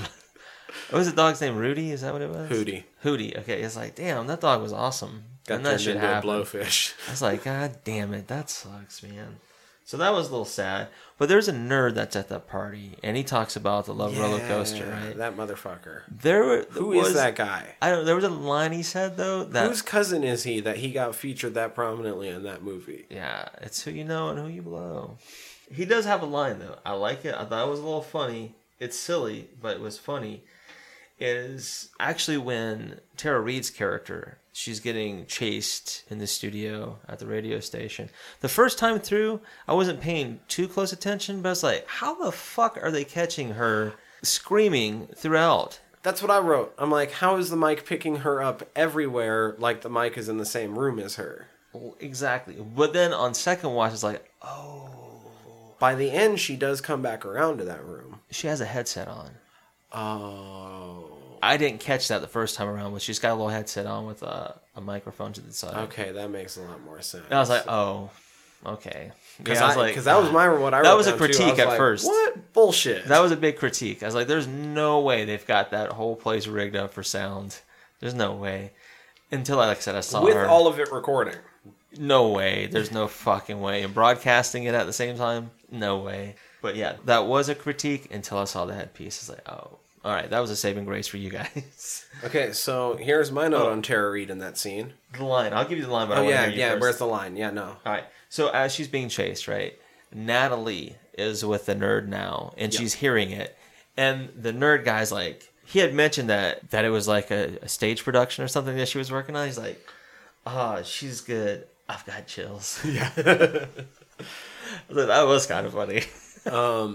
My note is that the more hysterical Tara Reid gets, the better she gets. Yeah. When she's convincing. freaking out, she's really good.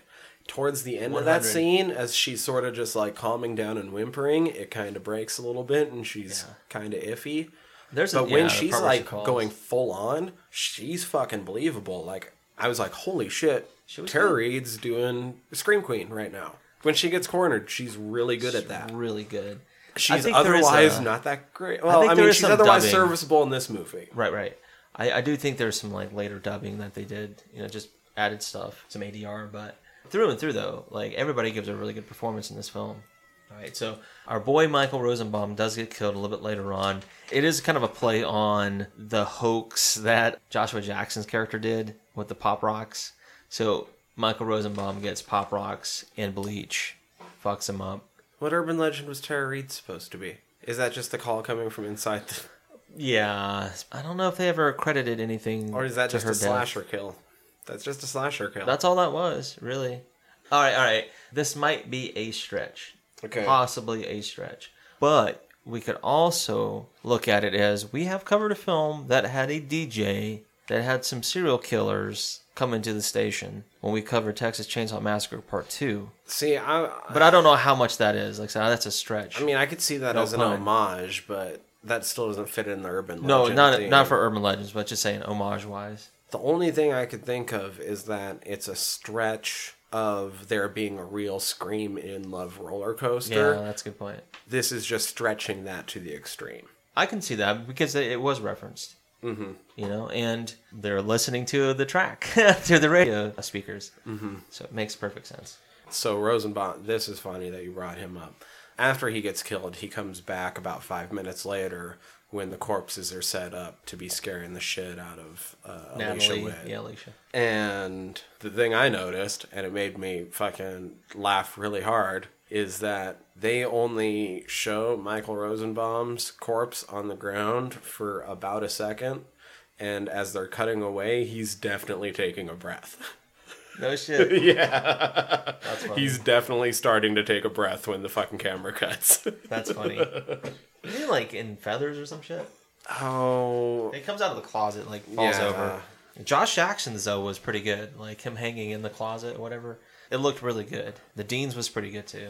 Like the gore and effects in it was pretty well done. I give him credit for that. I felt like all of those corpses were staged by someone in a way where they thought the director was going to make a more pulled out shot of what was going on to sort of appreciate the handiwork. It was hard to tell because all you really saw was them up close. But it kind of looked like you had hints of like almost like patterns I see what you mean. of yeah. some sort. Like they were displayed, you know what I mean? But Probably just the get played director out. never made a shot where, you know, you got to see that. Framed it up, yeah. I can see that. Would make sense. So this is where I think it starts to unravel. Like you're still unsure of exactly who the killer is because Paul and Natalie and Brenda all get in a car and they go back to the gas station. And the girls start to smell something funky and they check the back seat and we find Mr. Wexler, Mr. England, and they freak out and panic and they start to run away from Paul. Both the girls get separated, right? Brenda, she gets kind of left behind. Nat makes it all the way back. That's where she goes back to Stanley Hall. And then, yeah, that's when it starts going into the corpses. But the thing I was getting at is she also runs into, like, the janitor. So it makes you believe that it's multiple people at this point. Like, maybe it's him because of the jacket. Maybe it's Paul because there's the body and he has the motive. He's writing a story about all this shit, you know? And it's not until, of course, we find out that Brenda's set up this ruse the whole time. Well crafted. One thing I did want to mention, because they do play it out, but it's still left unexplained who caused it. The only thing I could think of is just like there was somebody already else in there. But when they do the Bloody Mary, there's screams coming from in there. Right. And that's what I'm getting at. So was there already somebody in there prior to them doing that? You know what I mean? Like, Right. Did Brenda already have somebody in Stanley Hall for whatever reason? Is Brenda that good at throwing her voice? Did she have it timed on a recorder? These are the questions I have. Because it doesn't really get explained. We can, theorize about who or what it was. Because they both heard it. It wasn't like... And it couldn't have been Joshua Jackson. No, not at that point. There's no way. Yeah, I don't 'Cause know. he was I behind thought him, about yeah. that too. And I was like, oh, that's weird. That's the only thing I couldn't really make out. Yeah, I don't know, man. No. I don't know. But I do like the twist. I do like how everything gets played out at the end. You have a happy ending for a couple of people. Reese, she has some Or good do lines. you? Well, yes and no. Happy endings because some people, they get killed. So in that regard, if you didn't get killed, it's probably a happy ending for you. But did they? Not necessarily, considering the outcome Right. of the killer. Yeah, because we know the killer's alive. Yes. And the killer's like, you got the story wrong. Here's how it actually I happened. really like that. They're being meta too, is what they're doing, because the beginning of the film, Paul talks about the fact that a lot of these urban legends are, based out of these northeastern universities and stories and all that shit. And somebody in the group kind of does the same thing. But here's the other thing. In the sequel, it's mentioned that the killer had 8 victims. If they lived, it only totals up to 6. Interesting. Actually, I think it totals up to 7, but I think that only is if you count, like Sasha's producer or something like that. Okay. Who did get killed, but not Oh, necessarily. that's a good point. Yeah. That's a good point. Yeah, I didn't take him into consideration. Something like that. But it falls short if you don't count them. Huh. Do they count the janitor as a kill? Did he die? I don't know if they count that as a kill or not, too. So, who do we have that... So, Well, the Dean for sure. Dean died. Wexler for sure. Robert England. Right. Tosh, Michael Rosenbaum, Josh Jackson, right? That's How 5. many do we have? Okay, that's 5. Then you got Tara Reid's character, her producer, possibly the janitor. Anybody else? Oh, Michelle? Wait, so let me see here. So, That's Tara, at least 9. Michael Rosenbaum, Joshua Jackson, Dean, Professor Wexler, Tosh, Michelle. I say, I guess, well, if you count the producer, janitor, perhaps the cat. so maybe they did get away. But we also don't know because she did say that they told the story wrong. And she's obviously alive and kicking. Yeah. And we know that Natalie was her target, so. Exactly. Good point. I do like the premise of this film, right? It's urban legend. It's something fun. It's rooted in folklore, myth, and everybody's heard variations of these stories, and it's fun to play with the idea and concept. It had a lot of faces that were very familiar, handsome guys, cute chicks. And it played out really well. It was, like I said, some of it was formulaic, but I was like, time period, it still holds out fairly well. It's not bad, it's still entertaining. Did it blow me away? No, but I liked it.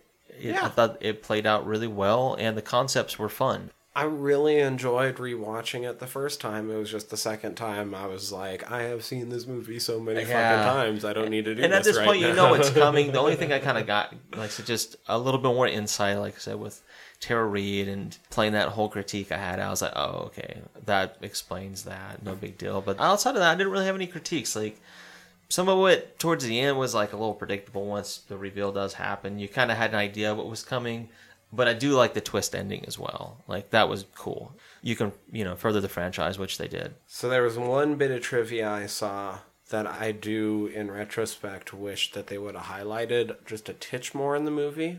The school's motto on the shield is Latin for best friend did it. I did read that trivia. That's pretty cool. Now, here's the thing. Because I got really bored on that second time through, I decided to do a really specialized kind of halftime through after that, where I was fast forwarding through parts of the movie where I knew that they weren't not even on campus and shit, but I looked for any instance where you might have been able to notice that in the movie. The best chance you have of even noticing that in the movie is if you can read the embroidered Latin on Reese's shoulder patch. Wow. Because otherwise, the only other two parts for sure that I saw that pops up in the movie is that you can for sure... Oh, 3 parts. You can for sure see the school seal painted on the side wall next to the swimming pool. Okay. However, it only shows up in 2 shots for a total of about a second and a half. One of the times, I don't think you could read anything because of the angle anyway. I didn't actually pause it to be sure because it popped by so quickly. And the other time, even if it is readable, you can't see it all. No, that's understandable. Otherwise, there's also a mug in the coffee station that has it. Yeah, if you're paying attention to it. But I don't think you ever see it big enough to funny. actually read it. Yeah. And towards the very end of the movie, when Natalie gets on the campus security phone and sets off the alarm before she goes in to try to rescue Brenda, the seal is on the phone. Okay. However, I don't think the camera ever comes into focus enough to actually read it. That's interesting. But I did see that too. It's like if you're actually paying attention to that for whatever reason, catch that. See, that's the thing. I think it's really neat that they included that as such a really small detail, and I really want to give them props for it. And I'm really glad that they didn't go the complete other way and have a scene transition by just starting straight in on the seal and then sliding off of it or whatever, which I think you would see in a lot of movies. But I wish that they would have framed it down in the bottom corner of a frame in some sequence, just so that if you were really paying attention, it is and there knew on Latin, screen, right? But if they don't ever focus on it or then it doesn't even matter that they wrote it or not. Right. Yeah, you're right. Then it's just oh, there it is kind of moment, as opposed to they were highlighting it. Mm-hmm. But yeah, overall, fun film. I know this one we've kind of talked about for a while doing. I know that Shout Factory has a release of this. It looks pretty cool. I considered it in the past. The film itself, it's I don't know, unless I come across a really good deal on it, perhaps, because I am really big into special features, and I know it has some really cool interviews with everybody associated with it. I think there's an 8-part, 2-hour per part series, with everybody involved. So if you're really into special features, it's got some cool shit. I don't really have anything else. I mean, this is a formative horror movie for me. As weird as that kind of fucking sounds, looking at a horror movie with Rebecca Gayheart, Joshua Jackson, and fucking Jared Leto. Yeah. The girl who was in the Noxzema commercials. Yeah. Which, that was a good little callback to It was. or not callback, but But yeah, just like a little nod or just yeah, like the acknowledgement. nod, actor illusion. But I mean, I don't probably ever actually need to see this movie again. No, like I said, unless you're really into like that time period, that style like of I wouldn't teenage. say no to watching it again. No, but it's not something I'm seeking out either. No. However, if you've never seen it, It's worth the or watch. if it's been a while for you, if it's been fucking Shit. 19 years like it was for me, Yeah. then there's no harm in Dude. go back and give it a watch. It's hard to eminently believe this- watchable. It's this super film- watchable. It's hard to believe this film is 21 years old because it's like I know people who aren't even that old and they don't know. They don't know. They really don't. But it's okay. I'll have to introduce them. Yeah, eminently watchable film. Just Yeah. not something I'm going to re-seek out again anytime. No, but it's Soon or possibly ever. it was fun, but interesting. But yeah, it's no better than any other films like you've seen in this genre. Yeah, but if you haven't seen it 30 times, well, give it a watch. Check it out. Yeah, no doubt. But yeah, it was fun. I'm glad we did it, man. I had a good time. So I think we had an idea of what we were going to do next week, but I'm going to tell you right now that I was looking at the calendar, and I think we're going to have to put that off one more week. I'm And okay so with we're going to that. talk about it off air here in a second. But hopefully, no matter what we do, you all are going to want to listen Hmm. to us next week. Oh yeah, we'll do this part, and then we'll talk about Pet Cemetery. Right. Now I do know we have a holiday coming up too. That's what I'm going to talk about. Nice. So Yeah. I think we're going to have to figure out what we're going to do for that. Okay. Nice. I'm looking forward to that. So hopefully Ways to hear you us. all want to listen to us next week. Hopefully you want to stick around after I get done talking about this part. Yeah, here. we Let's got talk some about cool Pet stuff to Sematary. talk about. But in order to listen to us next week, please hit subscribe, however you're currently listening to us. If you don't like how you're currently listening to us, go to www.friedsquirms.com. There's other ways to listen to us up at the top. The latest episode is always streaming down at the bottom. You can find our archives in between, as well as the portal to all of our other social media, the Facebook, the Insta, the Twitter. You can always hit us up through the website or at squirmcast@gmail.com. I don't think I missed anything there except for the fact that we would love to hear from you and that we would super, super appreciate it if you would rate and review us on iTunes to get us in the algorithm and all that good shit. So, Exactly. Yeah, we like to be in the algorithm. We also like to hear from people who might be in the industry. If you just want somebody to either watch a film that you might have, need some second opinions. If you just want to give us some recommendations or to say hello, we enjoy that as well. So don't be afraid to reach out and let us know what you think. shit. Now, I'm not going to say quite out yet, but stick around for a second and we're going to talk a little bit about Pet Cemetery. And I think we're going to try to stay mostly spoiler-free. But the fact is, all the biggest spoilers have already been revealed, except for maybe the last 5 minutes of this movie. So Exactly. So if you're curious, stick around and we'll have a lot more to say about Pet Cemetery. Pet Cemetery, Danny. Yeah, man, it was a lot of fun. I agree. I'm really glad I went and had the movie theater experience on this one, that we went with our fun little group, as it was me, you, Jordan, Alex, and Patrick. You can see all of us on Just a Friendly Reminder. Go check out Just a Friendly Reminder. Yeah, please do. Anyway, but that was fun, especially getting to hear Alex's fucking exclamations. Oh, man. That was a lot of fun. That brought a lot of amusement to the film. I guess overall, what did you think? I liked it. I liked the fact that it was paying enough homage to the original. It wasn't trying to be the original. It was just using the elements that were already established, in the novel. So I felt like on its own 2 feet, it's a pretty solid film. It didn't necessarily blow me away, but there was a lot of things I liked that they did that was different. It made the story interesting. So, you asked yesterday when we got done if I wanted to talk about it right away or not, and I didn't quite right away because I didn't want to just spend the entire time talking about the differences between the version we've already fucking did a commentary for and this one. And it kind of started making me think about this movie and some of the reactions I've seen already online in general. And I'm sort of seeing, I don't know, sort of mixed things within the community, but overall, honestly, the people that I didn't think were going to like it seem not to like it, and the people that I thought were going to like it seem to like it. Yeah. So, whatever that means, I don't know. But the thing from the people that don't like it, the echo seems to be this is why you don't remake movies. And I think what people aren't thinking about is that they didn't remake the 1989 movie. They readapted dude. the Stephen King story. This is just the second adaptation of the same story. And That I- first that's what I one enjoy isn't about even it. the original story. That first one takes away a lot of elements from the original story that this one at least Acknowledges, mentions perhaps, or yeah. acknowledges. So, Yeah, and that's why I feel like, regardless if you're a huge fan of the original or if you've never seen either one of them and this is your introduction, like this is a solid film to give you an idea of the story, and you can play around with some of the concepts like they did. now to be honest, it didn't like super blow me out of the water. Likewise, like I wasn't blown away, but I wasn't left disappointed. Yeah, I wasn't left disappointed. Super glad I went and saw it. Super glad they made it.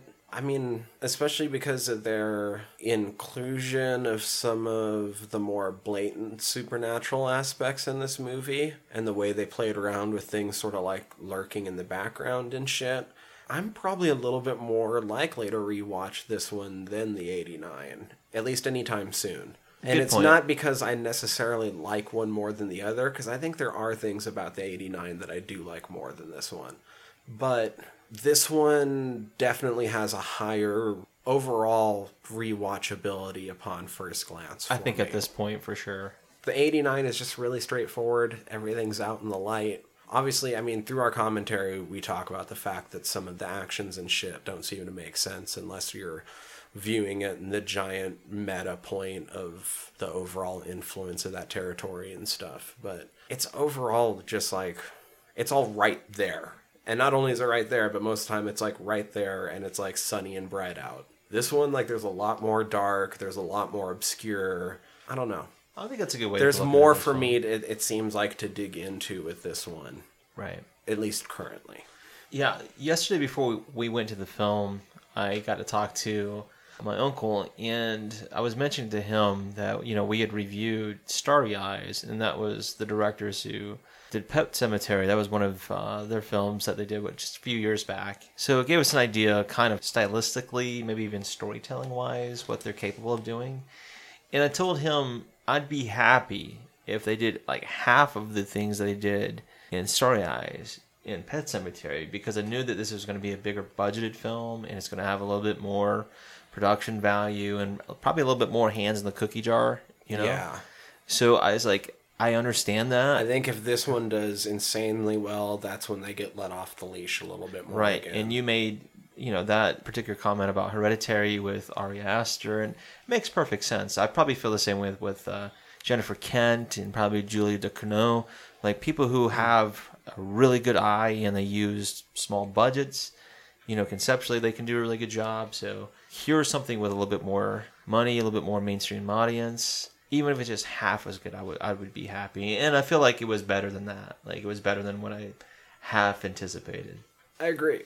Yeah, I think that's perfect. And I remember you saying that before, like, if they do that, even, like you said, half as well as Starry Eyes, then this is probably going to be a success in some way. And I agree that they went beyond half of Starry Eyes, for sure.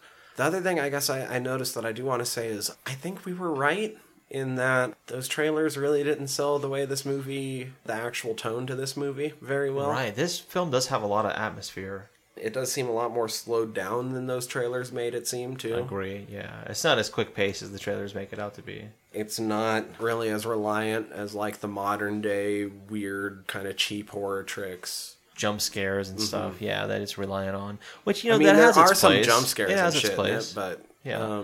it's mostly the jump scare that everyone's anticipating anyway, which is the fucking highway, so. Man, I think that scene, the way it played out, was really well done because they used music to kind of, not necessarily dampen that whole scenario, but to just let you kind of maybe empathize a little bit more. Like, I didn't feel like these characters were as empathetic as the characters in the original film. They didn't give you enough time to kind of cling on to them. Like, you still felt, an air of sympathy because you know what's going to happen, but I didn't feel as attached to these characters. I'll agree with that, except for maybe Ellie. Yeah, you can definitely sympathize with her a lot more. I the really, doc, too. I really liked Lithgow as Judd. Yeah, he did a good job, dude. I even felt like the actress that played Rachel did a really good job. She was a really good actress. Acting all around, I think they did a good job. God, I don't know. I guess fucking go see it. That's my ultimate point, is that, like, I did like it enough that I would definitely recommend it. Yeah. It's a super well done adaptation. I'm going to go see it tomorrow night again anyway. Yeah, like my overall impression, without giving spoilers away, was there were certain things that I was thinking, had they tried to be the original, I would have been a lot more critical. But because they did make acknowledgement back to the original with certain things they did things on their own that was a little different, that might not have felt maybe as authentic, you know. But I like that about this film. Like I said, it's not trying to be the original. It's just they're using the foundation from the story and they're making it their own. And I appreciate that about this film. I guess the one thing, I brought this up yesterday after the film, talking to Patrick, and one thing that surprised me, though, is that with how kind of Gory and Extreme Starry Eyes ends, and with the success of Hereditary last year, and how you can get away with fucking, like, beheading a kid with a, you know, with a car and a fucking telephone pole, and then getting away with showing the fucking skull. I'm kind of surprised that child death in this wasn't more explicit. Good point, yeah. I was kind of expecting them to play that up in a little bit more, not just terrifying with how it all plays out later, but initially horrifying as well. Horrific. Yeah, like the nature of that accident wasn't as played out as it could have been. No. Yeah. And like, in fact, was extremely tame for what happened. Considering, there was annihilation, I would think. Yeah. Or obliteration, perhaps. Probably should have ended up looking a little bit more like Pascal. Oh, dude. That was good. That was good. That was overall kind of good. You could kind of see like the little bit of added. I was like, ooh, that's good. Because I was like, man, we're eating. Yeah. But that was good. Some of the lines were good too. I was like, that was clever. They just, reverse some of the lines. I wish there would have been more Pascal like we had in the 89. I said that to Patrick too. And I kept waiting to see if he was going to pop back in any big way later on in the movie. But the way it plays out, I didn't mind that there wasn't. Yeah. I think I just would have liked it a little bit more if there was.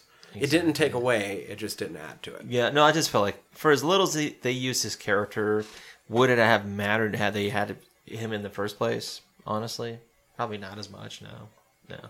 Yeah, but that's okay. Like I said, then that's what makes it different too. Is like I said, it's a part of that thing that it's not trying to be it. It's just acknowledging the fact that this is a character that is in that story, and this is how we're going to incorporate that character. So that's okay. But overall, it was a good experience. The theater experience was a lot of fun. It was nice to see a lot of people in the theater too, and we had a nice little entourage with us. Yeah, that was a lot of fun.